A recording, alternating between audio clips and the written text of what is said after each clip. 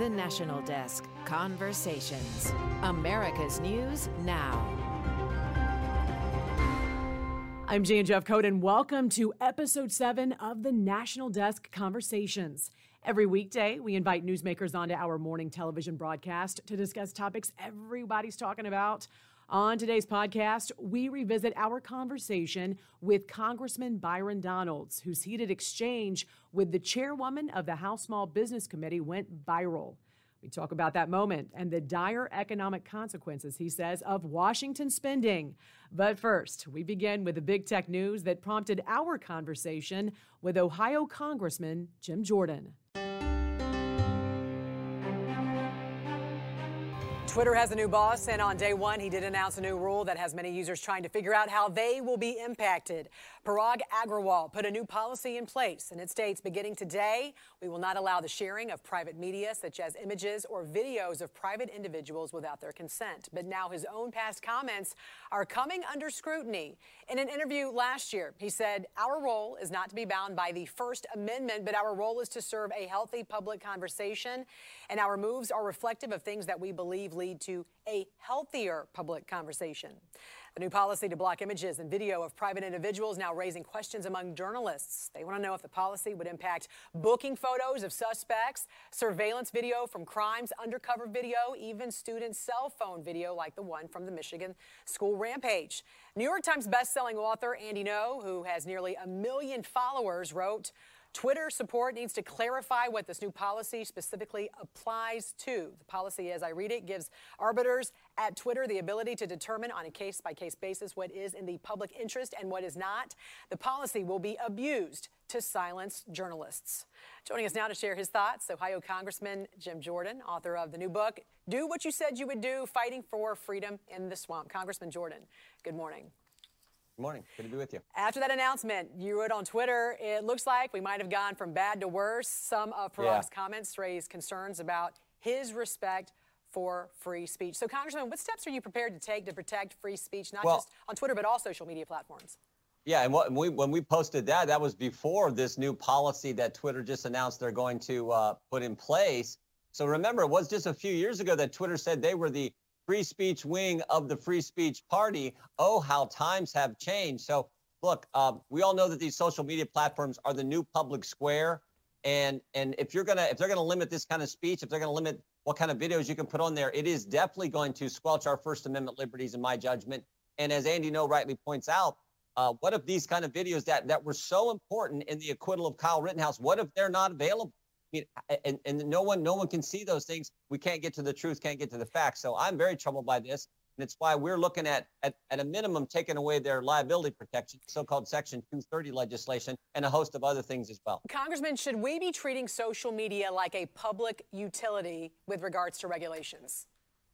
We certainly should be treating them as the new public square and making sure that whether that is greater transparency for an individual to maybe bring a private right of action, whether it's speeding up antitrust actions in the court system so they get to the Supreme Court and we get a decision sooner, or as I just mentioned, let's at least pass, to start with, the Section 230, the liability protection that these companies have. Let's take that away from them. They shouldn't be immune from liability if they're going to make these kind of editorial decisions. I think that's sort of fundamental. So all that has to happen so that we can have the robust debate that we're supposed to have in the United States of America. Why hasn't that already happened with Section 230?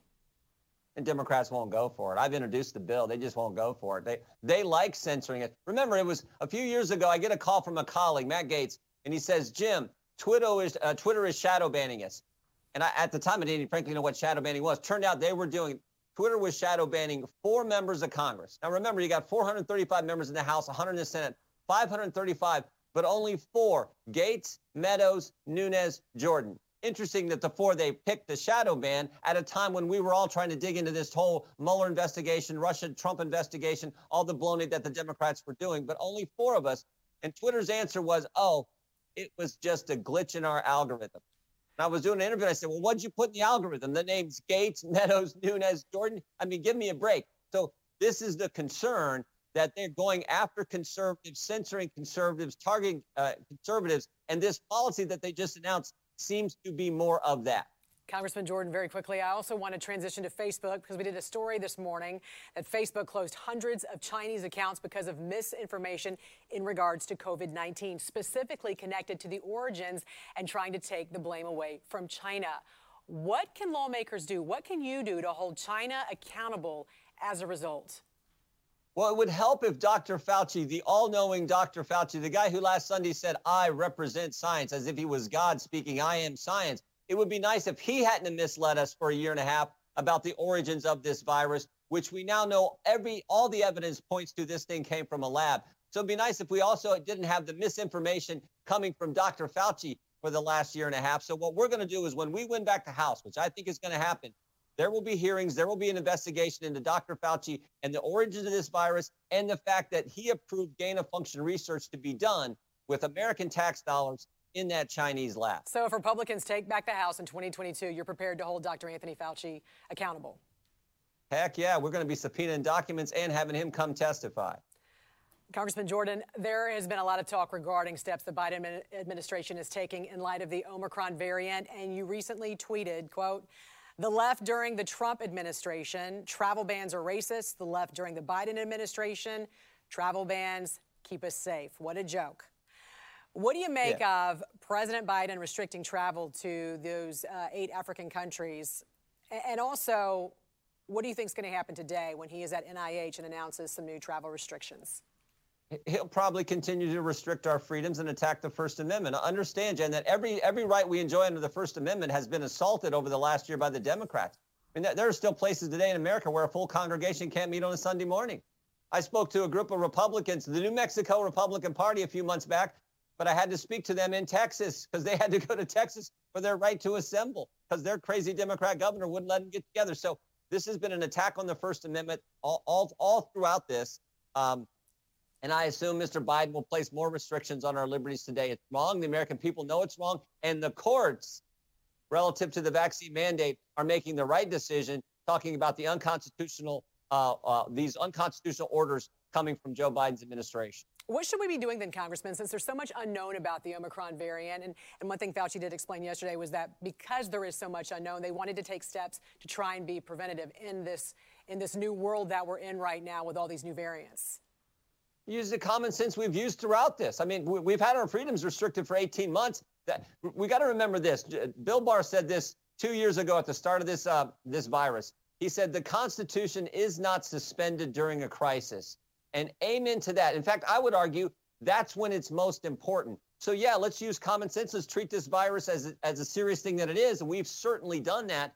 But let's also respect our Constitution and in particular the First Amendment and not have these ridiculous lockdowns and these mandates placed on the American people. They're going to harm. It's a violation of fundamental liberty, but it also harms our overall economic growth with what they're doing to employers. The mandates on employees.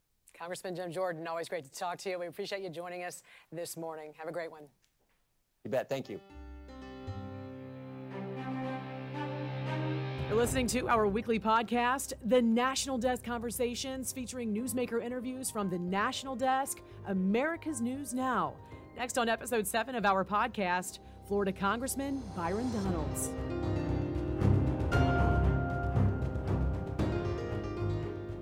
Madam Chair, the President of the United States has never worked in our economy. Those are facts. That's not about decorum. That's the truth of the matter.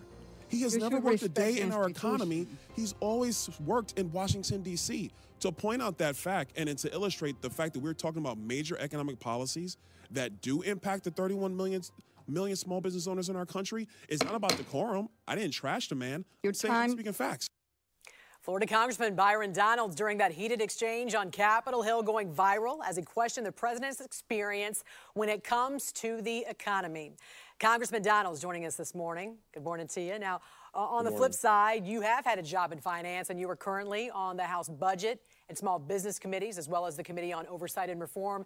Can you touch on, Congressman, what's happening when it comes to discussions on inflation, especially in regards to Build Back Better?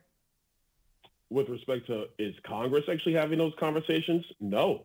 Where those conversations are being held is frankly in media, maybe in the White House. I'm not sure. But the only thing Congress is even looking at right now is trying to figure out how we're going to keep the government open past Friday. Other than that, Congress is only holding hearings on January 6th. There are no other hearings being held on the House side of the Capitol.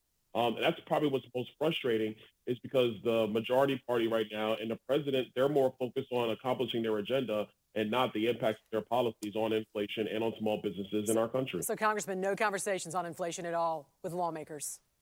Nope, not happening. All right. How do you foresee this Build Back Better agenda specifically impacting small business owners?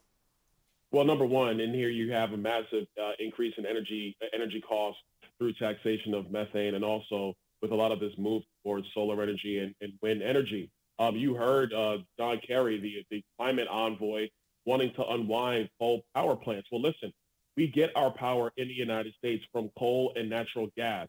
You have the president who wants to unwind more pipelines, not less. He wants to increase the fees on oil exploration on federal lands. All these things are going to have real implications on energy markets. They're going to have major implications for small businesses. The Build Back Better plan is not a very good plan at all. It's only going to make things worse, not better. And speaking of energy, we've already got, record high prices at the pump right now. The grocery store, we're expecting insurance premiums to go up.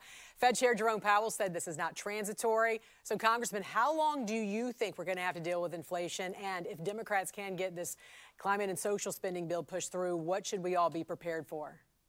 I think it's going to last well into next year. I disagree with Jay Powell on that.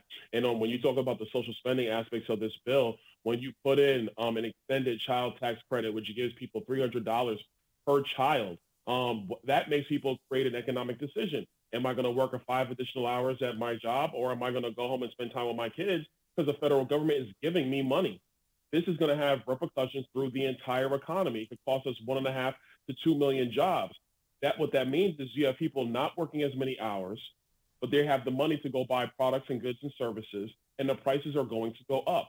So this is the problem with what Joe Biden wants to do. I think if this plan gets through, it's going to make matters worse. And that's going to last well through into next year. Congressman, I want to ask you about the story that I saw in the Washington Times. They are reporting billions of dollars of coronavirus unemployment dollars was part of fraud schemes connected to China, Russia, and other countries. In fact, they're quoted here as $175 billion going overseas. Now, since the reports, lawmakers have called for an investigation. We've got Representative James Comer, Kentucky, blaming Democrats for this. He said, quote, "For nearly a year, I've sounded the alarm about massive fraud and pandemic unemployment benefits, but Oversight Committee Democrats have refused to hold a single hearing on this gross mismanagement of taxpayer dollars." Congressman, how does something like this happen? It happens because Washington is just shoveling money out the door with no idea, no consequence, no real controls. Everything is on the honor system, as opposed to people having to actually prove that they're out of work because of the pandemic. Listen, we never should have went to extended federal unemployment benefits from back in February when Joe Biden put it in his American Rescue Plan, which is also one of the things that's exacerbated our inflation issues. Now we know what we already assumed back then, that there was massive fraud with these dollars going out. The systems have been hacked, frankly, from overseas. So you have people in Russia and in China who have taken those funds from the American people, from the United States Treasury. We should be doing a full stop on all extended spending, and we need to evaluate everything that's going on. And frankly, we don't even need to be here. Our economy is ready to get back to work. People can get back to work. But if you're going to continually send massive amounts of money out of Washington, D.C., to people, there are people who are going to take advantage of it. That's what's happening. Yeah, and let's talk about this from a national security perspective. Talk a little bit and touch on some of the concerns you have in regards to China and Russia having access to American money and systems so easily. Oh, I have massive concern because if it's so easy for them to hack these systems, what other systems are they not hacking? We have a serious problem that we have to contend with. China is not our friend. They are our adversary. We have to treat them as such. Russia is not our friend. They're our adversary. We have to treat them as such. Instead of being so caught up in these internal political fights here at home, we need to be focused on the fact that the Chinese and the Russians are on the move on the world stage. And instead of us paying attention to what they're doing, we're busy fighting amongst ourselves on Capitol Hill. It makes no sense from a national security perspective or from an American perspective with respect to our people being able to thrive and prosper in the United States better than anywhere in the world. All right, very quickly, Florida Governor Ron DeSantis recently announced a plan to provide bonuses and salary increases for state and local law enforcement officers. You're a huge advocate of this. Tell me why this is so important. I think it's great for our state in Florida because it shows that we value law enforcement. Too many officers in too many states across the country, frankly, have been just ignored. They've been taken advantage of. Their morale is extremely low. Many of them are leaving the force. And then you have the situation where Joe Biden wants them all to vaccinate, and they're just saying, no, we're not going to do it. So our governor, Ron DeSantis, coming in and saying, look, we're going to give you a pay raise if you come to Florida and work in Florida because we value you. We want safe streets. We want safe communities. That's how people of all stripes, all walks of life can actually be safe, engage in our economy, get educated, and live the American dream. It's the right move, and I applaud our governor for doing it. Congressman Donald, it's great to see you. Thanks for joining us here on the National Desk. No, it's good to be with you. Thank you. That's episode 7 of the National Desk Conversations. Join me each weekday morning from 6 to 11 Eastern for the National Desk, America's News Now. Check your local listings, or you can stream it on our website, thenationaldesk.com. Our podcast comes out twice a week with fresh newsmaker interviews. The conversation continues. Until next time, from the National Desk, I'm Jan Jeffcoat.